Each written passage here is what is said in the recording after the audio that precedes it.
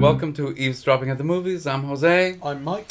We've just come back from seeing 3 Billboards Outside Ebbing, Missouri. Yeah. And I'm drinking Campo Viejo. Because you are middle class. Because you understood what it meant. Yeah. I'm not sure how I feel about 3 Billboards. Well, what didn't you like? We can exchange first our reservations. I think the film, it's almost like a good film and a bad film sellotape together. All the stuff about grief and loss and how Francis, by the way, spoilers coming up. Yes.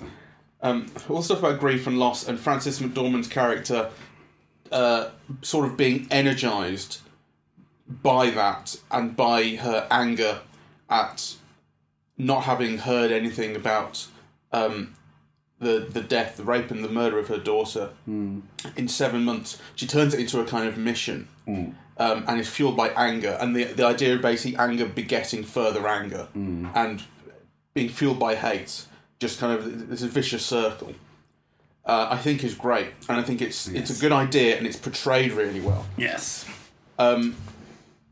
I guess I've got to express the same reservation that I've heard a lot of people expressing, which is that the stuff on race is tonally really weird, to say the least of it, if not really misjudged, I felt. Okay, I didn't feel that as strongly as other people. Yeah. Though I think your point about tonal mismatches is something that I latched onto. I mean, some things just felt misjudged and odd, and I think it actually has to do with a cultural dislocation that the film is participating in. So, for example, you watch English films, or actually in English culture, whatever, and when people use the word cunt, it has a context, really, and, I might not like it, but it doesn't jar and creep me out. You see it in an American context, and it jars and creeps me out. It's like, it's completely an unacceptable term to use in, a North American context. You almost never hear it. Yeah. Right? Where it's almost like a common swear word in England. Right? So to have these American characters voice that language sounded odd to me. To have the N-word used in this context sounded odd and misjudged to me. The variety of accents in this small town in Ebbing, Missouri, fucked me off. Yeah, well, I think American actors have a case against the use of British actors in American cinema, and this was an example of it. Well, to my knowledge, there's only one non-American in it. I think there's an Australian. There's an Australian. There's an Irish person. And it just feels odd. There's Abby Cornish. There's the wife of Woody Harrelson. Sounded like she had an English accent. So there's one from Ireland. There's one from Australia. I'm just going through them here. There's one from Yugoslavia, but I don't think he has very much to say. Anyway, I don't want to make a big deal out of it, but it seems to me that if you're casting a film about Ebbing, Missouri, you can find American actors to play those roles. Or at least, if they're not American actors, to have them play with an American accent. Having kind of, all this Eurotrash floating around Ebbing, Missouri seemed odd to me, and particularly in conjunction with that fierce performance that Frances McDormand gives. That restrained anger. She's like a Wyeth painting or something, right? And it really pissed me off. I do think you're slightly overstating the Eurotrash aspect of this, although I agree with you generally when that happens. And I think, particularly in the context of black actors, I think is it Samuel L. Jackson who's made the point before that black actors just don't get the roles, and there's such a kind of cultural context to having grown up black in America that when you're playing to get English actors in who play those roles is actually it's disappointing, or it's just wrong. to have that. But in this case, I've just had a look. There are 2 Australians and 1 Irish. Well, and they're minor characters. I don't know, right? But there were just like 3 or 4 times in the film. That's all you need, where somebody comes in and speaks with an English accent, or it might be an Irish accent, but speaks, with one of those accents in Ebbing, Missouri, and you think, that's completely unnecessary. Where did that come from? To be honest, what I noticed more was Woody Harrelson being Texan and just showing... I mean, again, there's no good reason that he shouldn't really be Texan and living in Missouri, but that was the one that stood out for me, really. Well, how interesting that's, you can imagine a Texan living in Ebbing, Missouri, but like 3 Brits or whatever, forget it. It's just absurd, and actually it's upsetting. It's just bad decisions, and if you think that a film is made up of a whole bunch of small details like that, that's a major flaw, because every time they open their mouth, you think you don't belong here. Okay. That was a minor thing for me, I've got to say.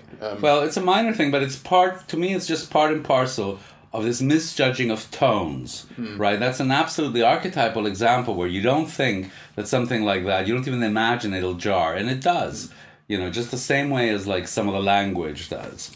Talking about tone, the thing that was most jarring for me in terms of the way that the film jumps between tones is a lot of the humour. Martin McDonagh, the writer-director, is well known for kind of snappy dialogue and witty sort of verbal interplay from In Bruges and Seven Psychopaths, although I didn't think very much of Seven Psychopaths.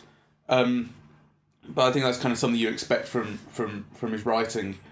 To the point where actually in this, when it shows up, I think the film is slightly different, and the film has such a meditative tone at points that the more jokey stuff very often feels quite out of place and stilted. I'm thinking particularly of a moment where, towards the start of the film, Frances McDormand has put up these billboards and that are basically attacking the police for not investigating the crime. So she's called into the police station. Sam Rockwell's character, the racist cop, is talking to her, and she teases him. He's clearly got a history of being aggressive towards black people. In particular, there seems to be one event where, using his badge as a police officer, he tortured a black person. Yes, everybody all over town says it. Everyone all over town says it, and Frances McDormand's character says, "How's the nigger torturing business?" And he says, "It's the people of colour torturing business." You got yes. And it starts up this jokey. It's almost like fucking. It's just about the wordplay. It's got to be this, not that, and you go, what is the purpose of this joke? Yes. Who's laughing at this? Right. Yes. Is the joke just the casual use of the N-word, or is the joke that?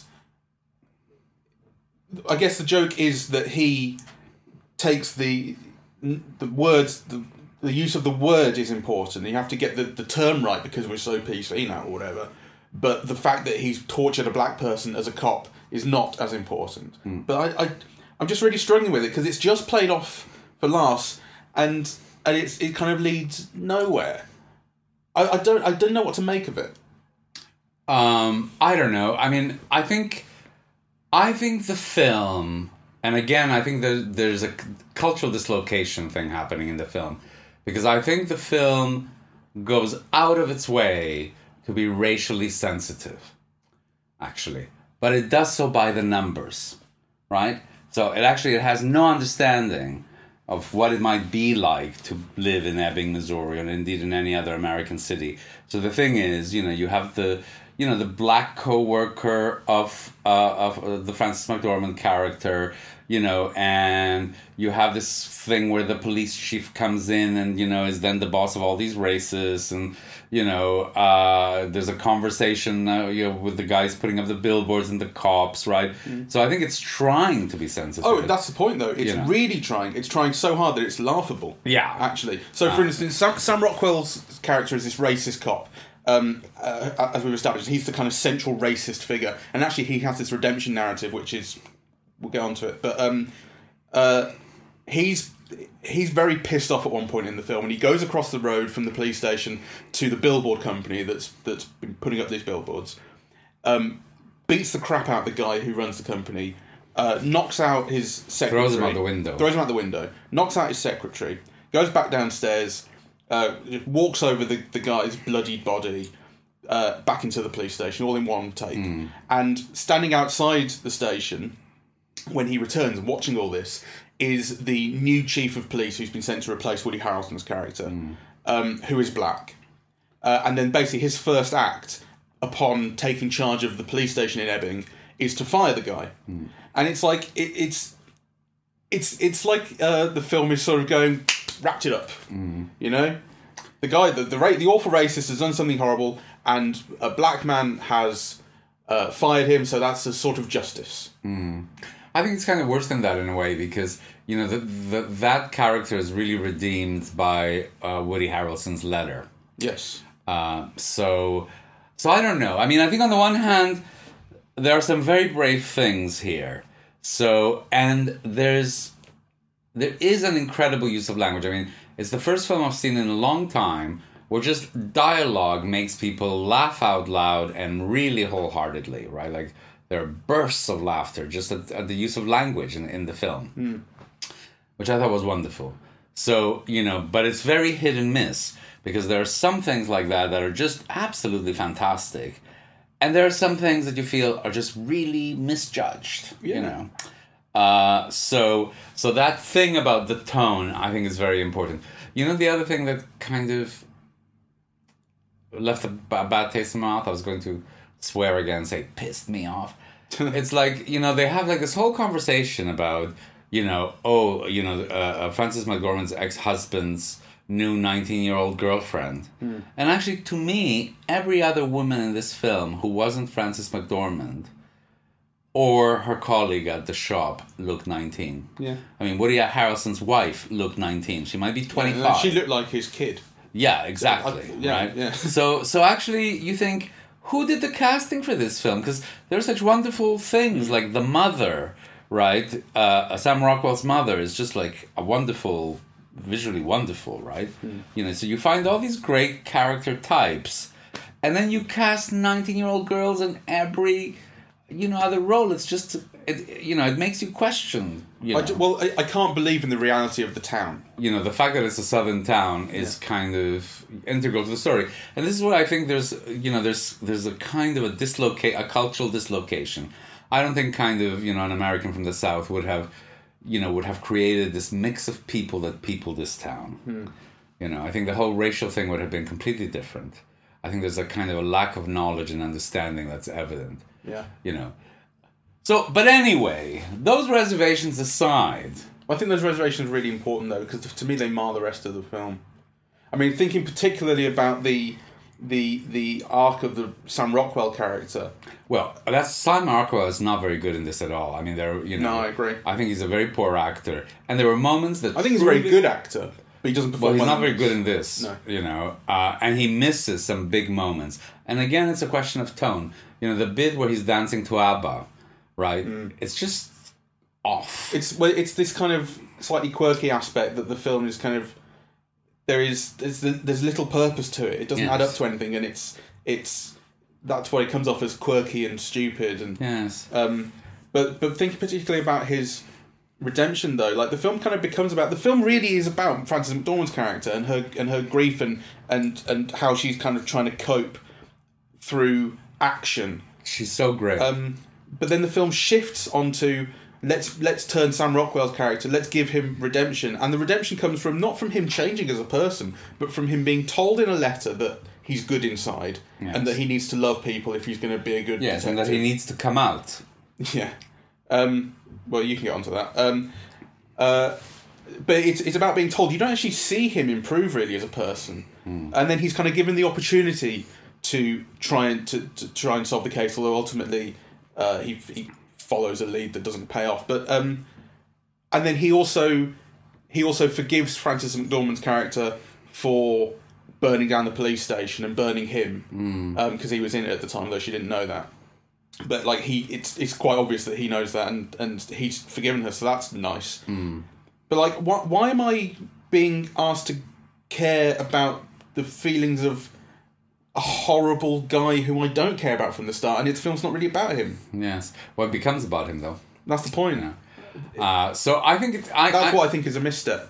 Well, I think you're right that it is a misstep. So, I mean, I think there are many missteps. So let's dwell a bit on what is really, really great about it, right? Because I think, there are things that I think are really great. I mean, first of all, Frances McDormand's character. And actually, almost her whole character arc, I like. She's got like this kind of restrained, seething anger that sometimes, bursts into violence, and is also kind of capable of great and surprising tenderness. I thought the scene with her husband, I think that's just an amazing scene. Where he gets her by the throat. Yeah. So the husband comes in and basically accuses her of killing their daughter, of being responsible for their daughter's death. And there's a moment of anger where he just grabs her by the throat, pushes her against the wall, and he has a history of having been an abusive husband, of beating her up. That's what destroyed their relationship. And then kind of the son takes a knife and puts it on his father's throat. It's like to protect the mother. It's really powerful.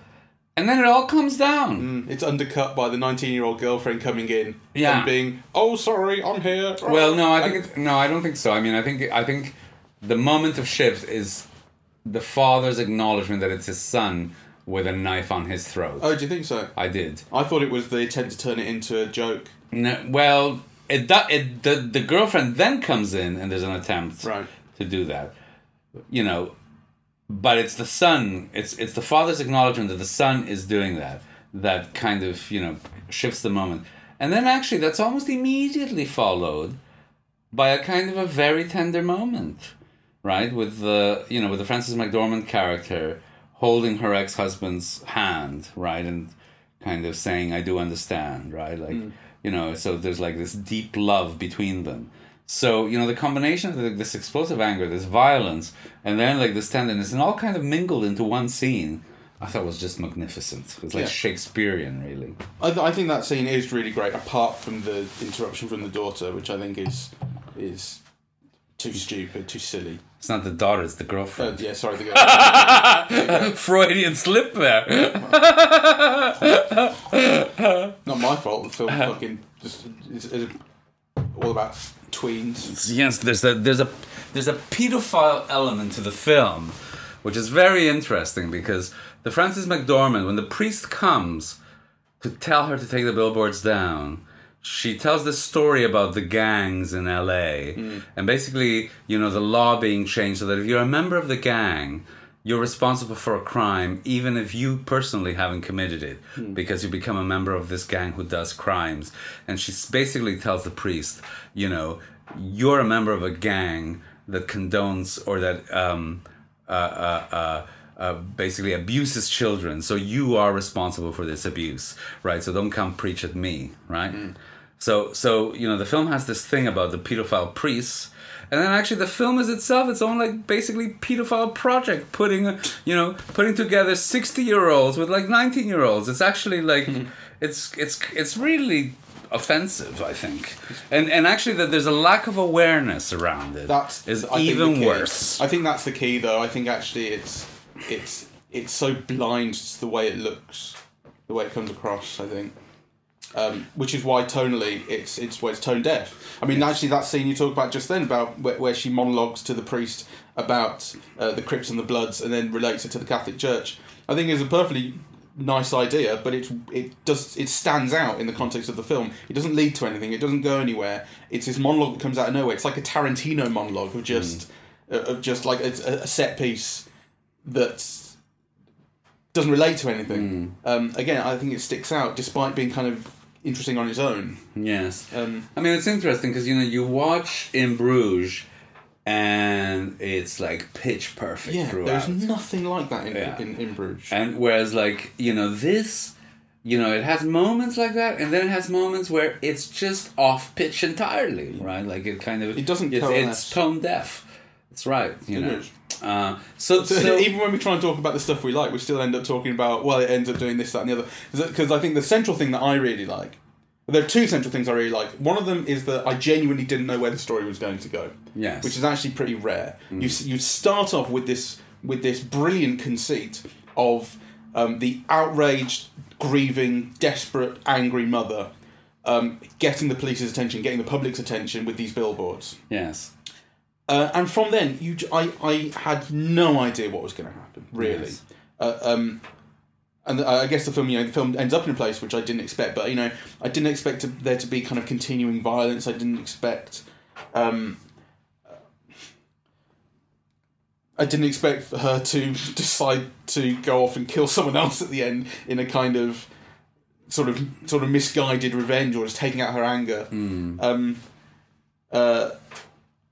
So I think that's great, because I was genuinely surprised the whole way through and engaged. Yes. And the other thing that I like, as I say, is the treatment of the grief, and the treatment of the anger. And there are moments, the kind of interiority of Frances McDormand's character. You feel everything that she feels. Yeah, she's completely great in this, actually. And I think it's actually quite she's original. like a different order of great. Like, it's a truly great performance. I think, for example, that Woody Harrelson also is really good. Like, as soon as he leaves the film deflates. It loses something when it loses him. I disagree with that. I think his character is really good. I think he's very good as well. But so his character kills himself. His character's the chief of police, and he kills himself, and the townsfolk assume that it has something to do with him being attacked by Frances McDormand's character through these billboards. And it's not. It's to do with the fact that he has cancer. He doesn't want to see his wife and children suffer as he suffers through his cancer. And he sends these letters. One of them's to his wife, one of them's to Frances McDormand, one of them's to the racist cop, explaining what he thinks. And as the characters read these letters, he voices them over from Beyond the Grave, and he injects these nice little bits of humour into them where he says, "Sorry, I'm dead." Yes. Stuff like that, Yeah. And I think actually the film is really alive at that point, and I think his character is interesting because I kind of assumed, I suppose, that he would be as one who is in charge of a band of racist cops. I assumed that he would kind of be like that too, but actually he's quite simple. Well, that's a fault in the film, because how could you be the chief of all of these racist cops and continue to let them be racist? And he says at the one point... I think the character is misjudged. Really. A little bit. He says at the one point, if we got rid of all the racist cops, there'd only be 3 left and they'd all hate faggots. So he's sort of accepted his lot in a way. But you're right, I mean, it is misjudged, and the character actually, if the character is really a good person as he otherwise is, he should do more about that. I take what you say about the letters. The letters inject this humor and so on, right? And of course he gives them voice.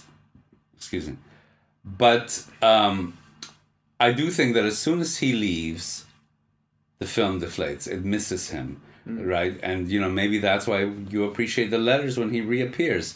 But the thing is that I think Woody Harrelson is wonderful, but he gives almost like a kind of a star performance, right? It's a Woody Harrelson performance, and you appreciate him and you like him and so on. I just wanted to kind of contrast it to Frances McDormand, who, it's like you feel the grief and the anger and the guilt, really, and the orneriness in almost every pore. She's often like quite still, really, and I just think it's a truly great performance, right? So I think she does something extraordinary. Woody Harrelson is very good, and he shines. He's a star, really. And as soon as he leaves the film loses a bit of glow and shine and energy, right? But McDormand is prodigious, really. I know what you mean, but I don't think it's a problem that it loses him, because I think if the film then continued to focus more on Frances McDormand than it does, I think it would. That's where I think the real core of the film is. The fact that it kind of tries to play her and Sam Rockwell's stories pretty much equally is a mistake. It's a mistake but I think it's tied to Woody Harrelson, because the thing is that you have Frances McDormand and she's got this anger and grief and closed offness to the world and rage, really. And then you have Woody Harrelson, who's like really warm and kind of, and I think kind of there's a chemistry there. And as soon as he leaves, the film becomes silly. I mean, it just becomes stupid. Yeah. Right. Yeah. You're right. So, I think it does miss him. This thing about like throwing people off a window and whatever, like, there are jokes that don't work. There are extreme situations that kind of don't pay off. Really. Well, ultimately, the problem with the thing about throwing out the window is that Sam Rockwell should go to jail for that. Exactly. And why hasn't he? He's fired, but that's it. He should go to prison. Absolutely. Especially as the cop coming in and punishing him and firing him doesn't know anything about him. It's like he's so dispassionate about it. He should be happy to put him in prison for it. I was a bit upset also about, the actor playing the cop that comes in to replace him, whose name I can't remember. But he's a great actor from The Wire and also from that television series Treme. He appears in Treme as well, and I think actually that the film doesn't make good use of him. Kind of an actor who was in The Wire and Treme. Clark Peters. Yeah, wouldn't kind of put up with that shit in that police station. He should have come in like, Sidney Poitier in The Heat of the Night or something, kind of, there should, or worse, like, like Shaft, really. Instead, it's just like this placid kind of... It's a problem that the film takes such an interest in race when it doesn't need to, and the fact that when it does, it thinks it's being kind of right on, and it thinks it's being ambiguous, maybe, like in a kind of make your own mind up type of way. But basically, the black characters in this film have no character. They have no dimensionality at all, or kind of inner lives or anything like that. You don't feel that they are so symbolic. No. Mind you, the inner life that... who's the director's name? Martin McDonagh. That McDonagh gives even some of the white characters is just stupid and unbelievable. Like, do you believe in the character that Sam Rockwell plays? Do you think he's human? Do you think people like that exist? I don't. His character's being defined by just one thing. And all the black characters are defined by being black. And Sam Rockwell's character is defined by being a racist hick.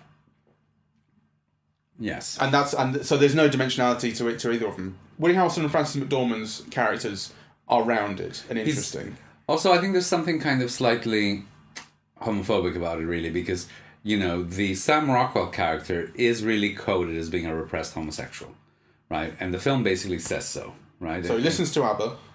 He listens to ABBA. There's the letter from the Woody Harrelson character saying, pretty much so.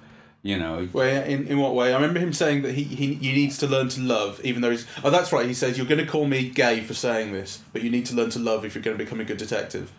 But also, the letter says, who cares if people call you gay? Yes. Kind of, the people who do, arrest them for being homophobic. Right? Yes. So I think there is this actually... and Woody Harrelson's letter says, come out, like everybody knows you're living with your mother and like, kind of you don't have any girlfriends and you're 40 years old. Like, I think that's implied. Yeah, no, you're quite right. So anyway, I don't know. I think the film is trying to kind of equate anger with racism and homophobia, but by sort of...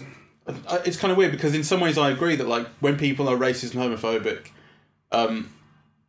they are victims in some ways, and actually they would be healthier people if they weren't. Yes. But at the same time, you can't tolerate it. Yes. And kind of, kind of explain it away or dismiss it as being... You're so wise, Yoda. The film is kind of in a tricky spot, and it sort of puts itself in a tricky spot. And actually, these questions worth considering. I don't think it's a problem that the film wants to take on these questions, really. But to kind of play them off as jokes or to deal with them so stupidly is a problem. True. Though, on the other hand, in comparison to the film that we talked about in our last podcast, Darkest Hour, which is Darkest Hour, I think, this is a film that will stay with me, and that kind of will give lots to talk about in that, That's definitely true. and that it's rich, and that it's a reference point. I mean, some of the scenes I really do think are like almost Shakespearean in, the kind of nuanced and articulate expression that they put forth, really. So there's all these misses, but then there's still those incredible moments. And there's Frances McDormand, who I just think is really extraordinary. The problem is that there are things that I really, really loved, but I'm really struggling to elucidate them, because what I found flawed really overshadowed it, and is I guess in some ways also easier to talk about. I mean, really, when I talk about what I liked about the film, all the words I keep coming back to are grief and anger and the way it depicts them and Frances McDormand's performance. That's not really saying anything, but I know I loved that. Yeah, it is saying something though, and I think kind of, we also talked about the language. So we talked about how sometimes the tone is off, but actually this thing about the audience laughing out loud, uproariously at the use of dialogue is something really quite incredible, and it's worth remarking that not all of the audience did at once, right? So you'd have like 4 or 5 people in the audience, like just kind of losing control over a phrase, right? And the rest of the audience not necessarily getting it or not necessarily responding in the same way. I thought that was kind of really fascinating and great, really. Like there were moments where it just hits the bullseye, What you say about it being kind of reference point is interesting, because we were talking earlier about Wall Street, which was 1984, 86? 87. And how that's not a great film, it's a decent film, but what it really is a zeitgeist film, and it's a film that tells you about its era, and I think that this film could probably do the same in future. It's really? talking, in the way it talks about certain things. It's not just what it says, but it's also the way it says it and kind of what's behind it. I think speaks about kind of where we are as a society at the moment. Yes. Well, actually, it is a film that, in a way, you're right, because it combines like a Me Too moment with an also white moment. It's like kind of, the big kind of Twitter discourses of the past year and this one are somehow all combined in this film. Well, it's like tonally deaf. and also talking about police brutality against black people. Yes. Which has been an increasing problem, or increasingly noticed problem in the States in the last few years. And I think it's not just that the film is talking about it, but it's kind of the way it talks about it and the way it's kind of clueless about it too, speaks to sort of where we are. Yes. There's one other thing about the racist cop character, which is that his name's Jason Dixon. And so what do you make of that name? Well, so it's clearly a reference to the Mason-Dixon line, which kind of symbolically and realistically separated the North and the South in the USA in the early 1800s. And I think actually it was legally demarcated where slavery was and wasn't legal. So I don't know what to make of that exactly. The film is clearly drawing on a reference to America's history of institutionalized racism in the racist character's name. But I don't know. Is it another element where the film is being essentially clueless about something? It's literally a symbol of racism. It is, but you know what I didn't like about the film, which I thought was cruel and harsh and unnecessary, is why do you have to make the Sam Rockwell character so stupid, right? It implies that only really stupid people are racist or nasty or unkind, right? And I think actually you could have a modicum of intelligence, or actually even be very intelligent, and be a racist for reasons that have nothing to do with intelligence, right? So to make this character so stupid, it allows you to dismiss the racism. Yeah, I didn't like that. Actually, the fact that racism is institutional and built into the systems is much more serious and much more kind of threatening. And to be able to play it off as it's the stupid guy who's the racist one. Yes. But you can be stupid and find your heart. And you can turn out to be smart enough to get beaten up by the guy so you can get his DNA. You know. Yeah, I kind of thought that was stupid. Anyway, I do think that we haven't highlighted the film's achievements, well enough. Well, I mean, you can be quick. I need to go in a minute. Okay. I need to go quite. No, well, I think I've said it. I mean, for me, the highlights are the incredible use of dialogue. Frances McDormand's just, I think it's one of the performances of the decade, really. I think kind of Woody Harrelson is terrific in the film. And then I think that there are some scenes that are just so alive and complex, that kind of bring in all of these contradictions and kind of expresses them so clearly, that are actually amongst the best things I've seen in cinema all year, really. Even though they're like brief flashes or scenes. It's not a sustained work, right? But kind of some scenes are as great as any I've seen in cinema, actually. Frances McDormand looks like Tom Waits. Harsh.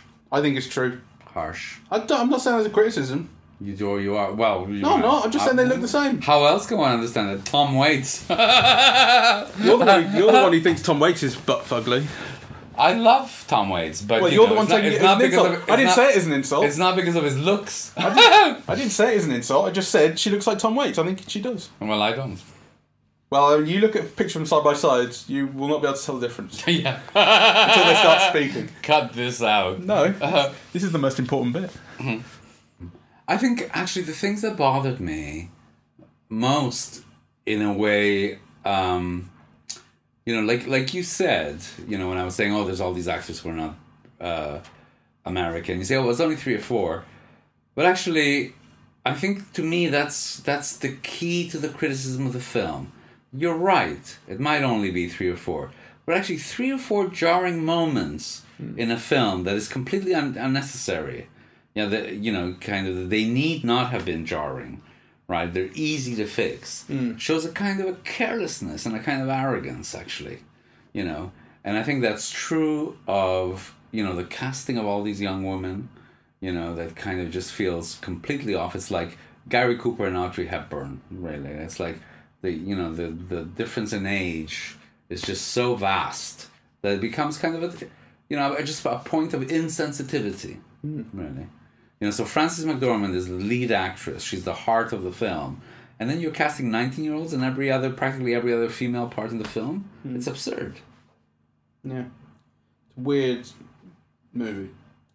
It's off kilter, but it probably rewards further viewing. Yes. There's a lot of food for thought. And also, I think it's worth saying that it's off kilter, but it has truly great moments. Yeah. It does. Which actually, 99% of every film doesn't have any great moment at all. So actually... And it's an original script. Yes. And that's nice. With a surprising... And as you said, it surprises, it takes you in directions that you don't think it will take you, and that includes the end. Yes. Even though it redeems a character who doesn't deserve it. Yes. That said, I would recommend it. Yeah, I would recommend people see it, that's for sure. Yeah. But, if you listen to this, you have seen it, so... No, that's not true. I think it's probably true. No, it's not. Well, if you listen to this and not seen it, then we've ruined it, so... That's true. Yes, so actually you should see it before listening. Yes. Eavesdropping at the movies, we spoil every picture. Yeah. All right, so let's end it here. I guess we should say, we're on Twitter at Eavesdrop Movies. We're on Facebook, Eavesdropping at the Movies. There's a website, eavesdroppingatthemovies.com. We're everywhere and nobody listens. You don't have to sound so bitter about that. I don't think it's not bitter at all. It's kind of a point of... It's what makes us truly independent. Yes. No one pays us and no one listens. That's right. And we keep yammering on anyway.